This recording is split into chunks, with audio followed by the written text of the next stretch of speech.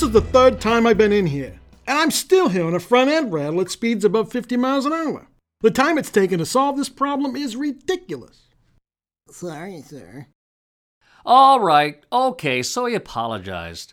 It seems to me that was the least the consultant could have done. And frankly, his apology sounded a little sheepish. He actually seemed more sorry that he had to hear the customer's complaint than he did about the customer's actual problem. In this case, a little empathy could go a long, long way. Now, I'm not talking about sympathy. No. Sympathy is weak. Sympathy is pity. Empathy, however, empathy is how you can connect with another person's trouble and help them deal with some of the difficult feelings that they're having.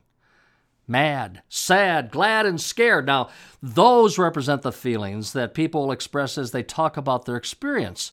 Reflect those feelings back to your customer, and, you will then have empathy. You'll be empathizing with them. This is the third time I've been in here, and I'm still hearing a front end rattle at speeds above 50 miles an hour. The time it's taken to solve this problem is ridiculous. I'm sorry, I can see you're frustrated. Mad. About not getting the problem solved.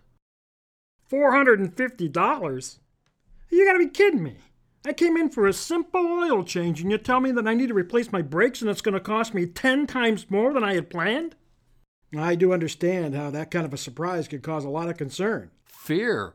About, of course, the cost of repair. So the old wagon's finally had it, huh? Our family had a lot of fun in that old beater. I can see how disappointed, sad, you are to hear that the engine's gone. My family and I, we delight. Glad. In using our Suburban for our camping trips. So in good times and bad, connect to your customers' feelings with empathy, and you will then connect with your customer.